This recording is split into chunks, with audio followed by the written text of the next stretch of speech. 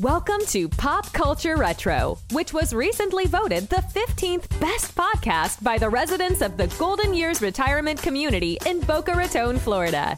Each show, we'll revisit some of your favorite pop culture memories with insider and outsider perspectives. Now, please help me welcome your hosts, Ike Eisenmann and Jonathan Rosem. Hello, and welcome to another edition of Pop Culture Retro. I'm one of your hosts, Jonathan Rosem, along with Ike Eisenmann. And today we are thrilled to welcome the creator of one of the all-time classic book series. It has sold well over 250 million copies. It also happened to be my personal favorite series as a kid. The creator of the Choose Your Own Adventure series, Edward Packard. Edward, thanks so much for joining us today. Well, I'm glad to be here. It's fun to talk to you. Thank you. I'll start with saying I was thrilled that you agreed to come on. Since this book series always had a special place in my heart, I devoured the books, and I still think of it as among my favorite series of all time. Specifically, and I think I wrote this to you, it makes me think of my dad, because whenever I was with him in the malls, like Walden Books or B. Dalton's, he would buy me another one. So the series does really hold a special place to me. So thank you for doing it again. I was reading that this first started with you telling bedtime stories to your daughters. Where did the ideas first come from to make this an interactive adventure? Well, I was always interested in adventure books, and I think the two books that meant most to me when I was a kid, learning to read pretty grown-up books were Treasure Island and Gulliver's Travels. And they were both where a guy is on a strange island and has various adventures. So when I was making up stories for the kids, I thought, I'm doing an adventure story like that. So I thought, what do kids think? Kids like sugar. How about Sugar Cane Island? And so I got my kid. I thought of a kid being shipwrecked, and I said, started telling a story, and then I couldn't think of what to happen next in the story. So I asked the kids, well, what would you do now? In this situation, you're washed up on the beach, you're going to climb up the rocky hill or walk along the beach. You got to find somebody to help you get some food and stuff. And so I got different answers, and pretty soon I had branching plots. What would you do? Well, if you did this, what would happen? And if you did that, what would happen? And so it just worked out that way. And as I've told people that if I'd been a really good storyteller, I could have thought up the whole thing and just rattled it off. So if I hadn't gotten stuck and needed some help, it wouldn't have become interactive. Well, you had originally been a lawyer. Was storytelling something that you always wanted to do as well, or did it just kind of come out of this? I think my older brother went to law school. My uncle was a law professor, and so it was really the course of least resistance because I hadn't really thought of much, but he did like writing and making up stories and stuff like that. So it was kind of an opportunity to do something I was really more emotionally involved in. Mm-hmm. Well, when did it change from something that you were just doing like as bedtime stories for your daughter that you had this idea that you wanted to turn it into a book? Yeah, when I was commuting at the time, and I was, after telling the stories and getting the interactive aspect of it, it naturally occurred to me, could this work out as a book? And I so fiddled around with it. It was very hard to get a book going and think of the multiple plots without getting very confused. So I managed to make up flow charts and took it from there. Well, yeah, that's what we saw, that you have these huge charts to keep track of all the possible endings. How is that structured, and how long does it take you to map out? Because it seems like you say you think you were a better storyteller, you tell one story, but I think it takes a far better storyteller to come up with so many different outcomes. Well, The way I did figured out how to make the chart was to have a tree lying horizontally with the trunk, and the trunk is at the bottom of the trunk is the beginning of the story, what happens, and then it branches out. And so suppose you have a choice, then you make a line and going up higher, and on the top of the line you say what the choice is, and then I made some key words for the plot, what happens when you've turned to that page, and then on the lower branch the same thing, and then it keeps branching, and if I get to an end, I just put a dot, like the at that particular twig is the end of the story. And sometimes they merge into each other, where if you took course A, and you might end up at the same place you ended up at if you took course B, but everything has, from then on, as the story progresses from then on, everything has to be consistent with your having either gone to course A or course B earlier in the story. So, it just sort of grew organically, like a tree in a way. Right around the same time, there was the Dungeons and Dragons is starting to hit, and the Infocom computer games like Zork, where you made choices, both interactive forms of storytelling. Were you aware of them at the time?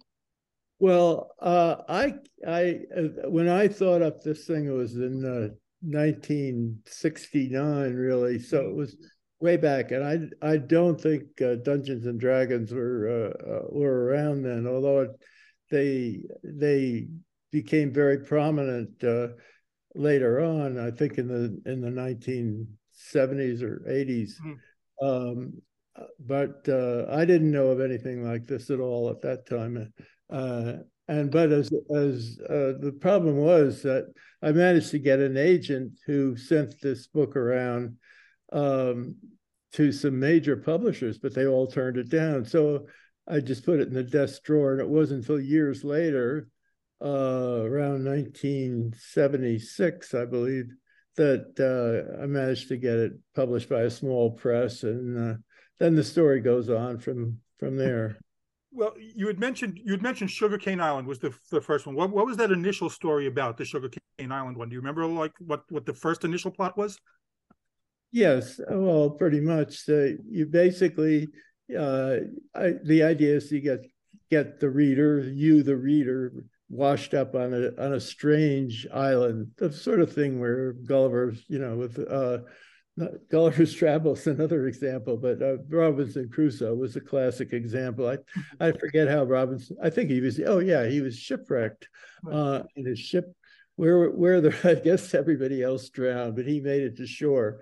And so I had my reader washed up off the big tidal wave or something like that, washes him in.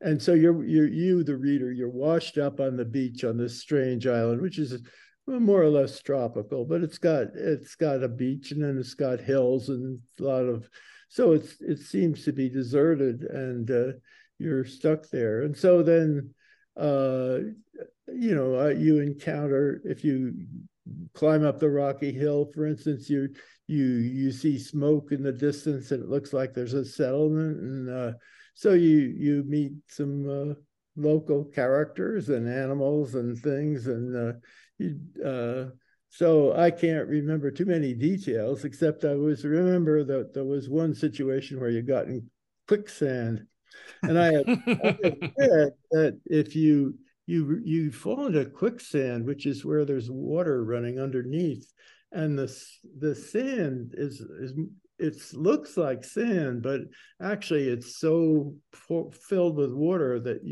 you could drown in it, and so people do drown in it, and so there is a way to behave successfully if you fall into quicksand, which is you want to lie down flat, and then it's sort of like being in the water swimming, and you can sort of slosh your way to the shore or to firm ground that way.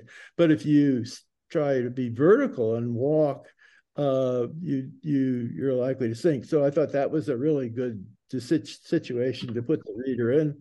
And so you have these two choices of which to do, and if you do the right one, you get back to hard land, all right. But if you try to walk out of it and thrash around, it's the glug glug glug. So that was another aspect of it, is trying to keep not to be gruesome or scare kids like that, but to try to particularly when I was thinking of younger readers in this situation, to try to make it humorous, and that worked out pretty well.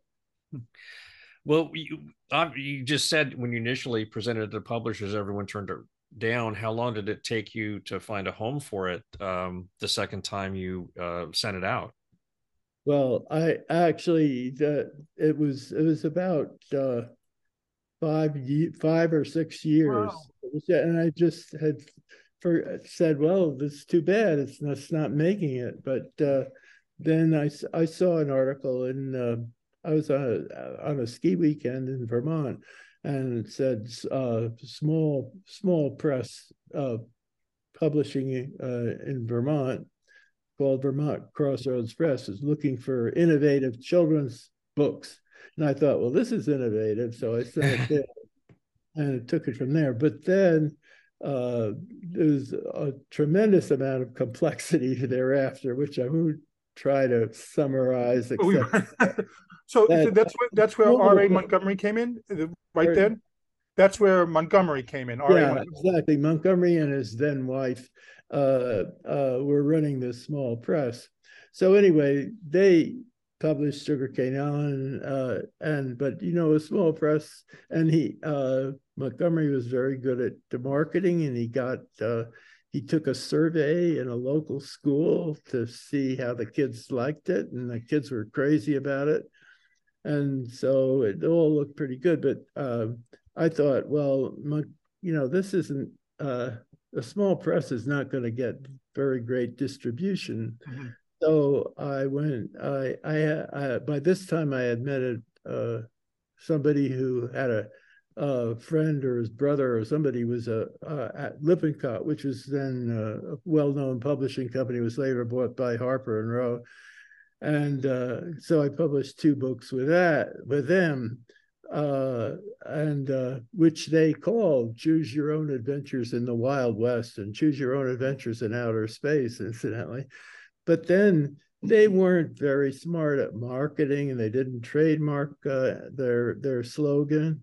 And meanwhile, Montgomery, when he was able to find an agent who had a really good contact at Bantam Books, and they said they were going to run with it. And the Bantam Books people said they would put a lot behind it and put all their marketing muscle behind it, and so forth. So they wanted me in on it. So I came in the back door to Bantam Books, which I could see was going to do a lot more with it, the idea than Lippincott had.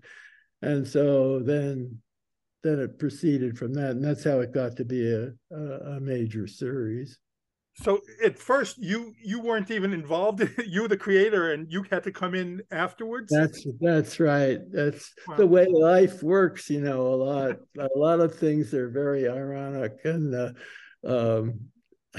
but just take what you can get. And if I'd been 2% less lucky, I would have had nothing. And if I'd been 2% more lucky, I would have probably gotten rich. Really. Oh, and speaking of which, you had to help with the publishing costs originally? Originally, yeah, because these people were running on a shoestring. Wow. They're trying to sell their books. It was a very noble thing they had, but their books, it's a Vermont farm and Vermont this and that, and it was their books to try to get kids interested in reading, and there was a noble thing, but it wasn't very lucrative for them. They were just barely getting along, and actually Montgomery said they like to publish it, but they were really a little strapped for funds. Wow. So then, wow. So how long did it take you to see that first book was a success, though? That, even though it was, small publisher, that this was hitting big.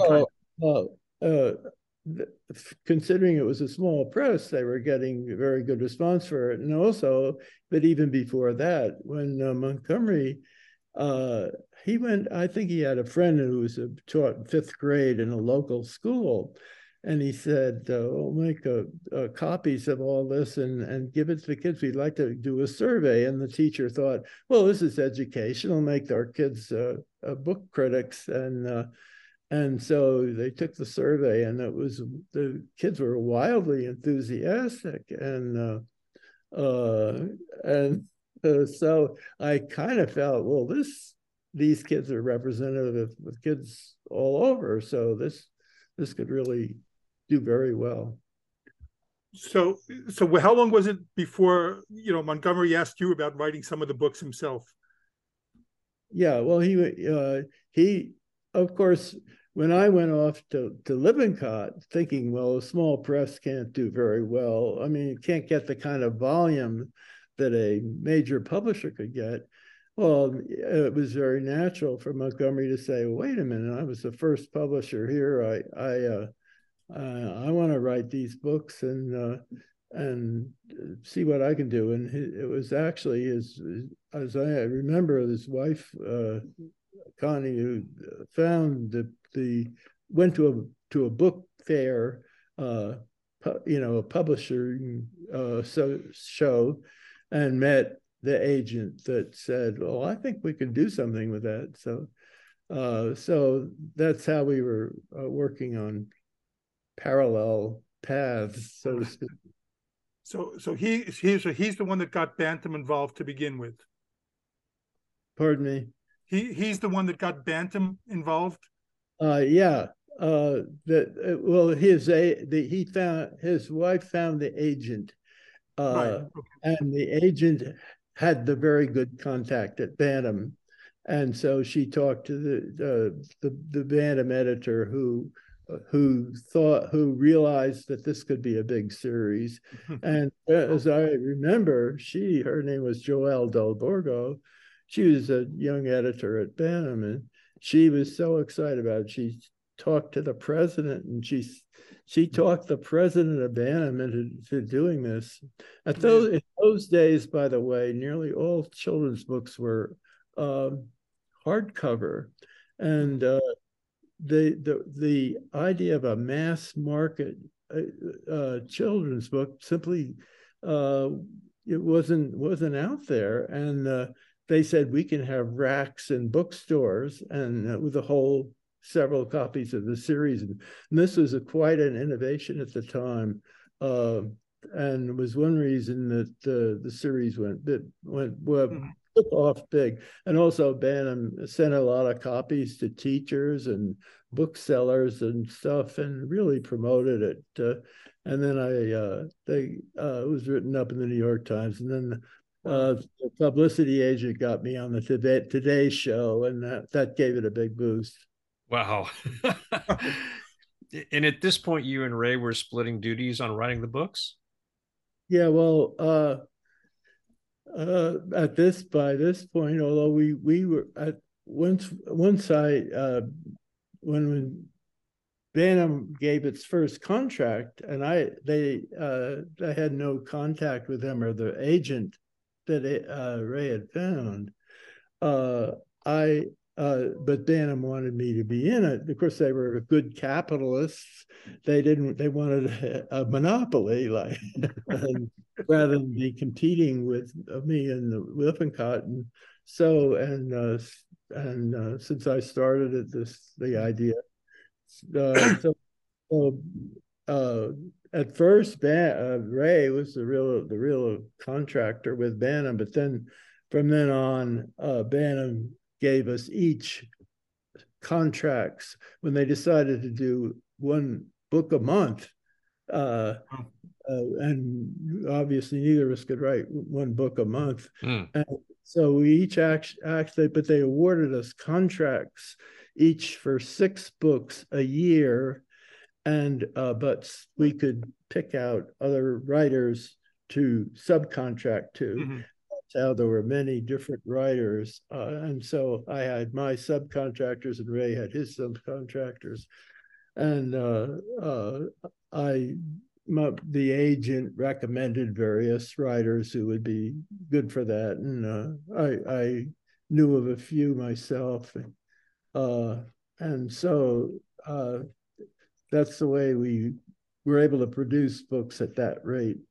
Did you have to consult each other, like, I'm doing a book on this, or he's doing a book on that? So you didn't. We may have talked occasionally about it, but I remember I just submitted it to Bantam's editor, and Ray did the same. And I'm sure that Bantam, if they saw that two books were going to be on exactly the same topic, right, they would have alerted us. But I don't remember that ever happening. So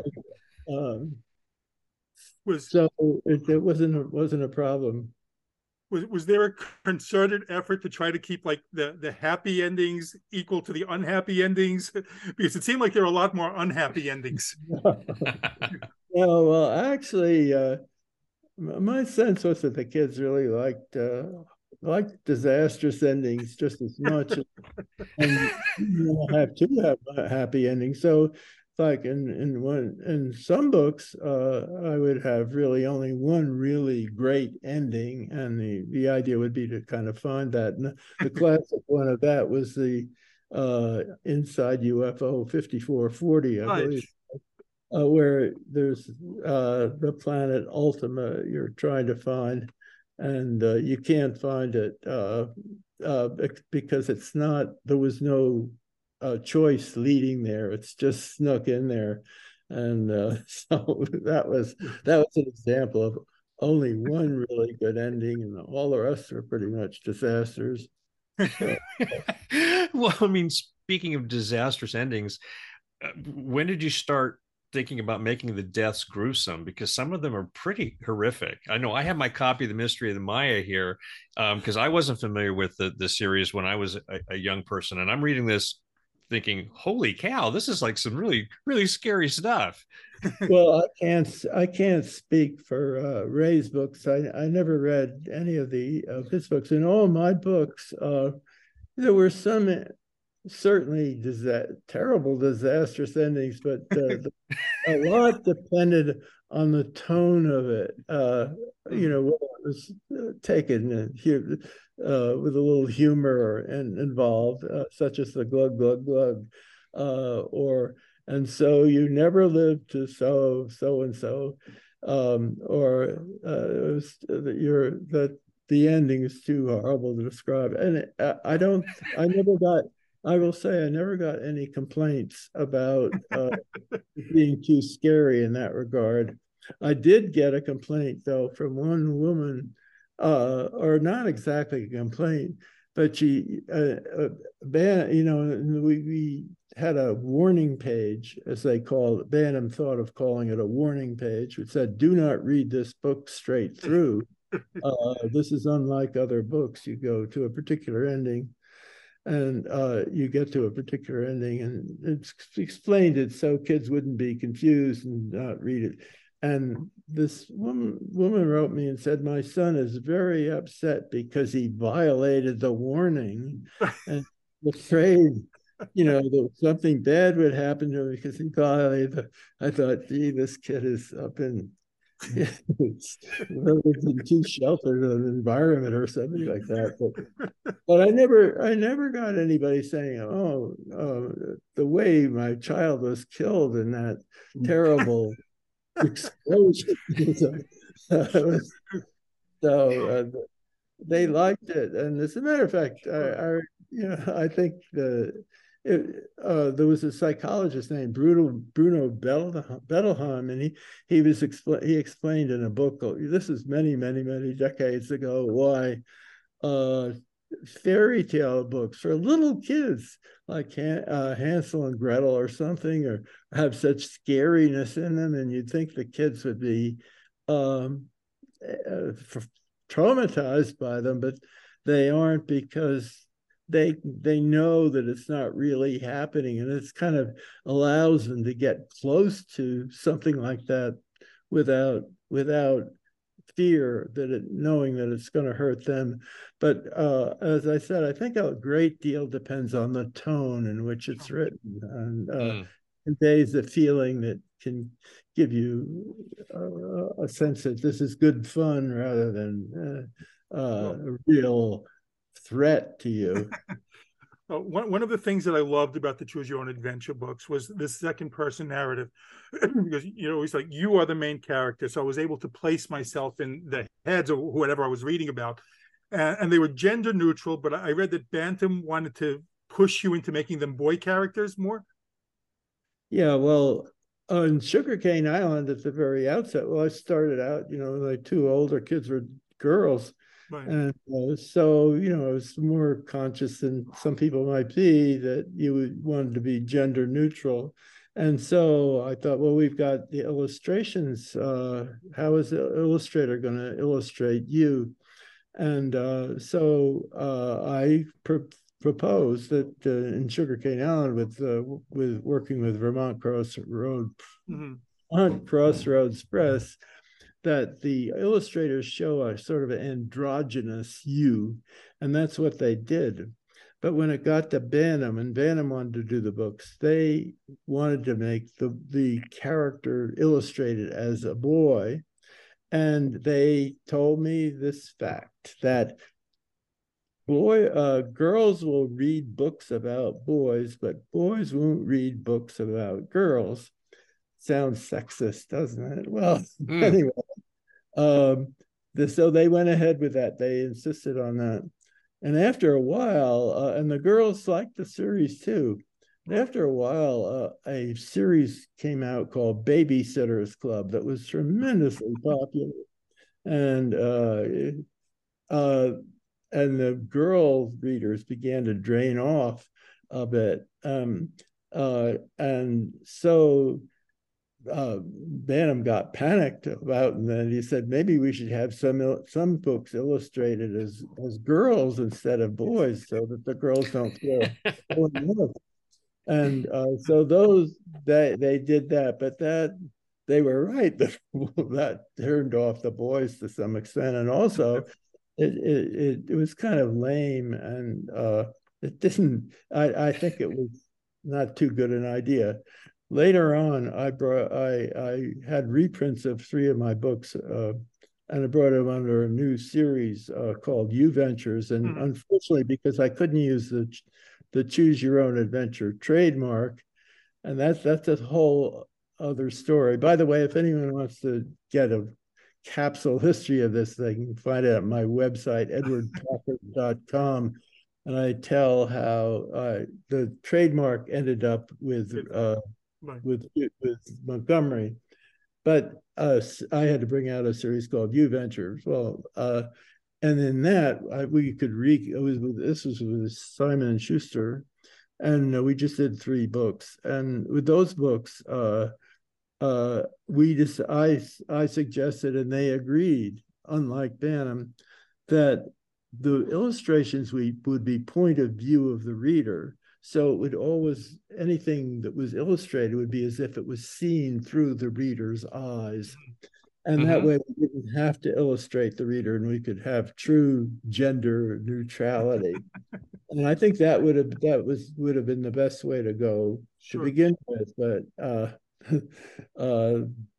anyway, that was my feeling about how to handle the gender problem. And in the books, we never had any character in the book refer to you, the reader, as him or her. Right.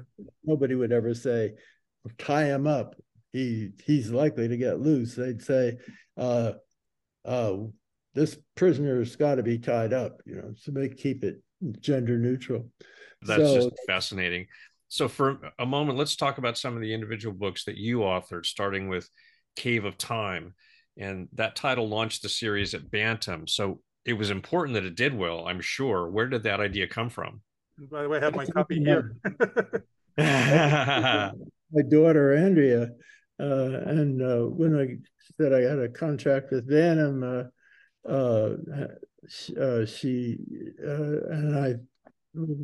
she thought up the idea of the Cave of Time as a time travel. So you take a path A or path B, but if you take path A, you end up in one time and B another time. This is very much like a time machine, except instead of using the idea of a time machine, which was used by H.G. Wells in his famous classic, this was another way of getting to a different time. It was just a vehicle of the different paths you might take exploring a cave, and then you fall through a chute and you come out in a particular time. So it was a way of getting to different times, and so that you could have quite rich adventures that way, and either in the past or the future. So there was a lot of opportunity for material, and that turned out to be a very good choice for the book.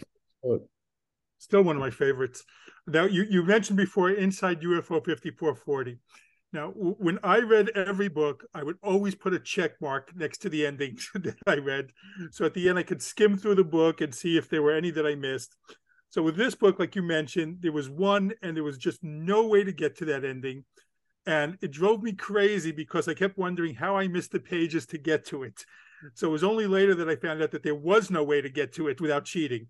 So what made you decide to do that? And did you get any flack from Bantam or any other readers from that? Well, I just thought it would be fun. It would be fun. But I gotta say that a lot of, I felt that, I didn't want to be unfair to the readers. I didn't want to be accused of being a sadist or anything. But so I did insist that warning page have hints in it. And if you have a copy of that still, you'll see the warning page is not the standard warning page. It says sometimes, you can't do this. And it was a very broad hint. And the thing is, though, that so many people had read books before that, that they didn't bother reading the warning page. They all thought, oh, well, I know what the warning page is. I don't need to read that. So they skip over it. It's, very understandable. So for those people that were like you, there was, what's going on here? I did read it at the time because I went through, I told you, I always do check off the endings that I read. So I did not see it. I did not see a pen mark next to it. I want to talk about Hyperspace. Even back then, when I was reading, that book stood out to me because it was so different than all the other books. It was very self-referential. You got to read books within the books. The characters knew that they were in a book, and you even made an appearance. It was such a anything goes tone. What made you decide to do that? And again, how was the reception from Bantam and readers at the time for that one? Yeah, well, I think people liked Hyper. It was certainly one of my most books I've gotten most comment on in letters from readers. And the Hyperspace is, it's a funny word. I guess it can mean extra dimensions or things that don't seem to be in accord with the laws of physics or the way the universe is laid out as far as we can understand it. But it gets into all kinds of things like loops and tunnels that you can get to a different time. By the way, Carl Sagan, the famous astronomer who did the series Cosmos on television many decades ago. He wrote a novel, and he wanted to get his character, who was played by Jodie Foster, in a book I think it was called, in a movie called Contact, and she how does she get to this distant planet? And she got into a tunnel, a time tunnel, or time space tunnel, and with mathematics, all kinds of configurations are developed that can't be experienced, and the idea being, how could there possibly be a way to travel faster than light, which you definitely needed to do to get to this planet where Jodie Foster arrived. And so that's what was quite a bit of talk of hyperspace in those times, without anybody knowing exactly what it was, except that it was very weird. So I thought this is a chance to write a book in which all kinds of weird things happen, including having me appear in the book as a character. And of course, you, the reader, you're in a bad spot when you meet me, the author, and you think, oh, the author is here. Maybe he can help me. He knows what's going on in this book. But unfortunately, I fell through a crevasse at that. And so the poor readers were left on their own. So we have to ask you if you've seen the movie Knives Out, and then kind of naming a character after your character, Harlow Thrombey. How did you feel about that? Well, I got a letter from a former fan saying, you better check this out. They're ripping you off from horror. So I got the movie and watched it, and my character's name was Harlow. My book was Who Killed Harlow Thrombey, and the guy in the movie was Harlan Thrombey. So, okay. But there were some slight parallels, as there are in any murder mystery, where you're trying to who's the murderer and so forth. But basically, the plot was not a copy of my plot. They didn't rip me off, and I could consider it was sort of flattering that they used Harlow Thrombey. So I found it more amusing than any annoying. I took it as an homage. Right. I also have to ask, was Dr. Vivaldi, who was in so many books, was that based on anyone? Vivaldi. She was an expert in interspecies communication. So very good for talking to aliens. But these books generally were standalone books. We're not continuing characters, except for you, the reader, and the situations, the times, the circumstances were very different. There were no running themes, but I thought it'd be kind of interesting to have a character in one book come back in another book, and so I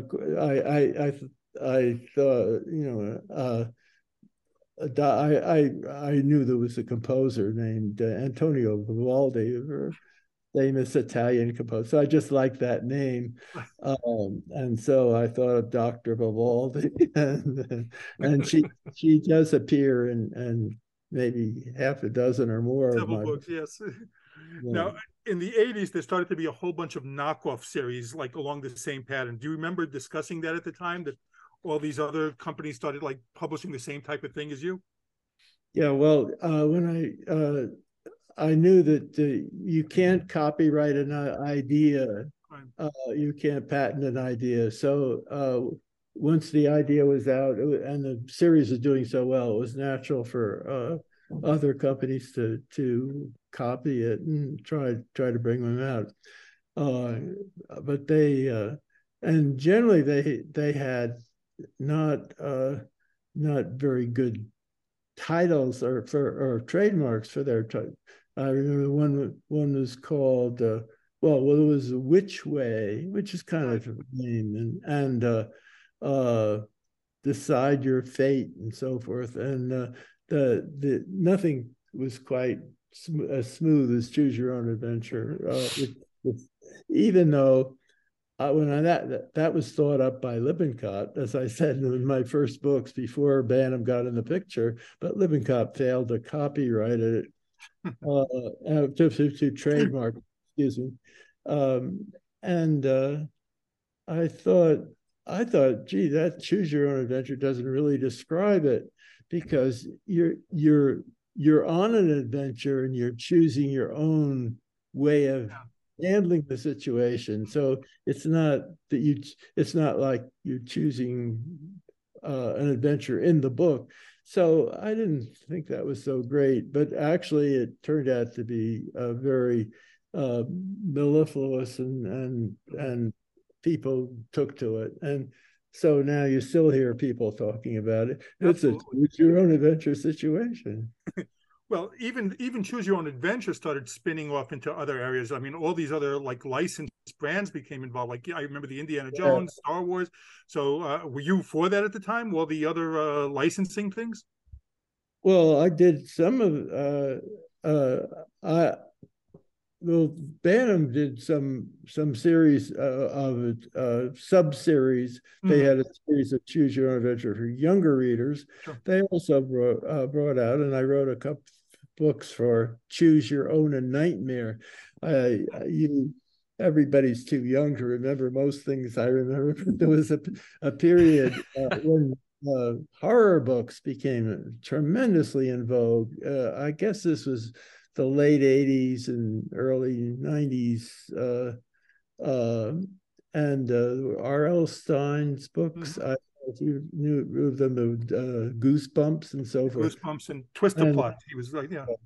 Yeah, so Bantam said, we got to get in on this horror stuff. So they invented Choose Your Own Nightmare.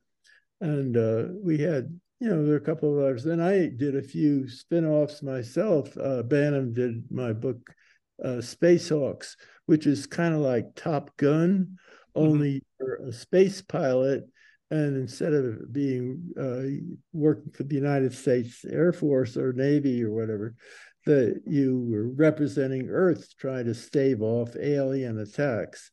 So that was a spinoff. I did another spinoff called with McGraw-Hill called Earth Inspectors. None of these took off anything like Choose Your Own Adventure, though. But they were fun. Well, your daughter eventually wrote for the series as well. How great was that for you, since she was the one that started it for you in the first place? Well, that was nice that she could write her own, and then the last book in the series we wrote together, which was at that point Bantam was ready to shut down the series. His time was running out.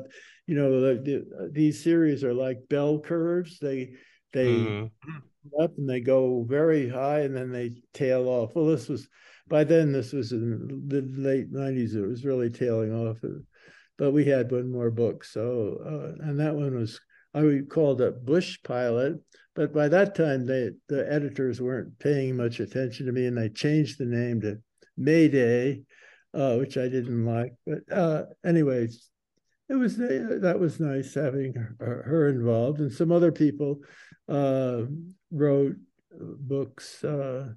My partner Sarah Compton wrote a book called Daredevil Park, which is a horrific theme park thing where the rides go very much wrong. And as a matter of fact, to do research in that, we went to Disneyland in Orlando, and I went on their roller coaster, Space Mountain, which I thought was the most horrible experience of my life. But of course, in the book Daredevil Park, things are even scarier. Well, you had mentioned the series discontinued like in the late 90s. So Random House, which had acquired Bantam, let the trademark of the title lapse. So how does that happen? That a company lets the trademark lapse? That's a good question. Well, I knew the series was sort of losing steam and so forth, but it never entered my mind that Random House would let the trademark lapse, because it had been so valuable and they could keep it under their control with just very modest publication. It was like turning out the pilot light on a stove, and it can't be lit again. And I was in that period. I was not really interested in the series anymore. I was trying to write other books. I wrote a nonfiction book about the visualizing the universe and some other things that just my whole focus is turning toward trying to do other things. And so I wasn't paying attention, and it went out. The series ended. And the next thing I knew is that Montgomery had registered the trade. Bantam had abandoned the trademark, or either abandoned it or they sold it to, or gave it, or alerted Montgomery that they were abandoning it. Mm-hmm. And he registered it under the name of his new company, which was called Choose Co., which has continued to put out new books and reprints of previous books that by Montgomery and his people and his family. And so how this actually happened, I don't know. I think Random House should have offered it to both of us. So I just don't know, but I wasn't paying attention. As I wrote in my memoir, The View from 90, which is on my website, I was sleepwalking most of the time and not paying attention to the business things, even though I was a lawyer and should have known much better than to be sleepwalking when a valuable trademark was involved. But anyway, that's the way life goes. Things slip by, and sometimes you take advantage of an opportunity, and sometimes you miss out on it. Mm. Well, did it upset you that Montgomery snatched up the trademark?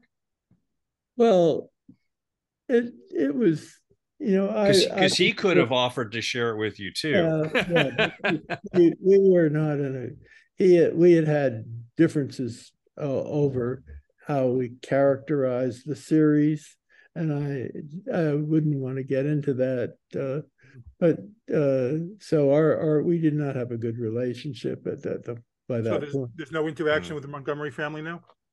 Pardon me? There's no interaction with the Montgomery family now? No, and as I say, emotionally, I'm interested in other things, sure, and other projects, and I've been very lucky, and so I'm not. I would be. I wouldn't enjoy any kind of confrontation or negotiation. I feel that's just another a past chapter in history. Well, let's talk about briefly the other things that you mentioned. Venture, and that you produced apps for phones. I know that. So, what is the future for you with interactive fiction, or what other projects are you working on now? Well, I am. I wrote a novel, a science fiction novel, and I'm going to offer that on my website with a chance for readers to read the opening pages, and if they like it, they can download the whole book free. And I've had a lot of fun with that. And also I do a daily blog where I pretty much I didn't mean to write about politics all the time because it's not my main interest, but I started this after Trump got elected in 2016, and I just kept it up. And it's very good to keep a journal or something like that. Write down your impressions every day. I have some friends who do that, and I think it helps you write better, and it helps you place things in perspective and get your thoughts organized. And so that's what I do. I found that true with my daily blog. And I've had some other projects. I wrote a memoir of growing up in the 1930s and 1940s.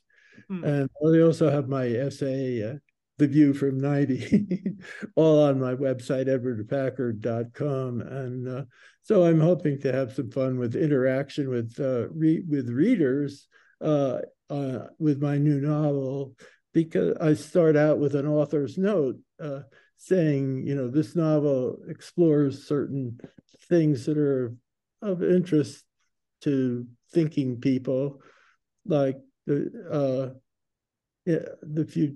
future with artificial intelligence, to give you an example. And so I'm hoping to develop some, and I've had a lot of pleasure with the correspondence with former fans who are grown up and they've written me, and I wrote back because they were interesting, and so I hope to have more of that too. We're going to put a link to your website on it as well. Yeah, absolutely. We will push that, especially on the YouTube version of the show. So we have to ask, of all the Choose Your Own Adventure books, which was your particular favorite? Well, it's very hard to pick out just one. I mean, Sugarcane Island certainly was one of my, I have to put on the short list because it was the one that started it all. It was my original idea, and sort of the archetypal adventure of being shipwrecked on a strange island. But I also am very, very fond of the Hyperspace because I got in it.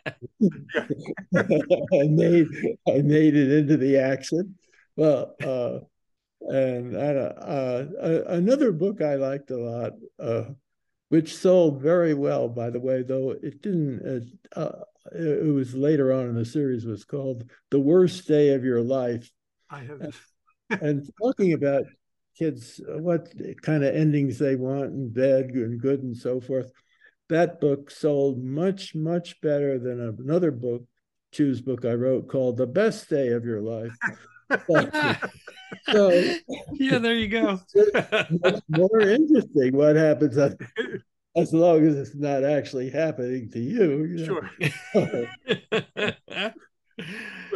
Well, Choose Your Own Adventure has definitely left an impact. People around the world know what it is. They know the brand. You just hear it. So how proud of you of the legacy that you're leaving with this? How what? How proud of you about this legacy? Well, I decided that people shouldn't be proud.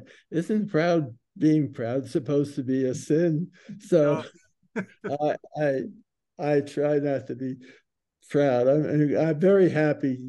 I had a college alumni yearbook coming out.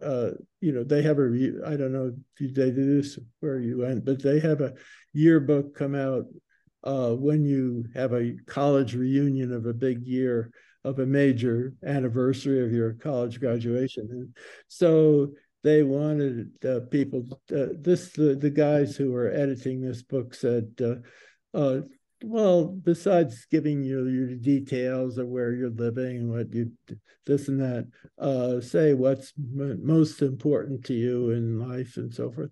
And so I thought, well, I thought most important maybe is the knowing that millions of kids like my books a lot. And so if I were proud, which as I say, I'm against being, I would probably say that was what I'm proud of. That's great. I just want to again, thank you. Like I told you at the beginning, your books are a big part of my childhood, and they mean a lot to me, and I know that they mean a lot to everyone else around the world. And it was such an absolute pleasure to get to speak to you today. And I sincerely thank you for coming on with us. Well, it's been my pleasure talking to you. And I'm very glad the books are still part of your grown-uphood. Yes, I have I've introduced my kids to them as well. But okay.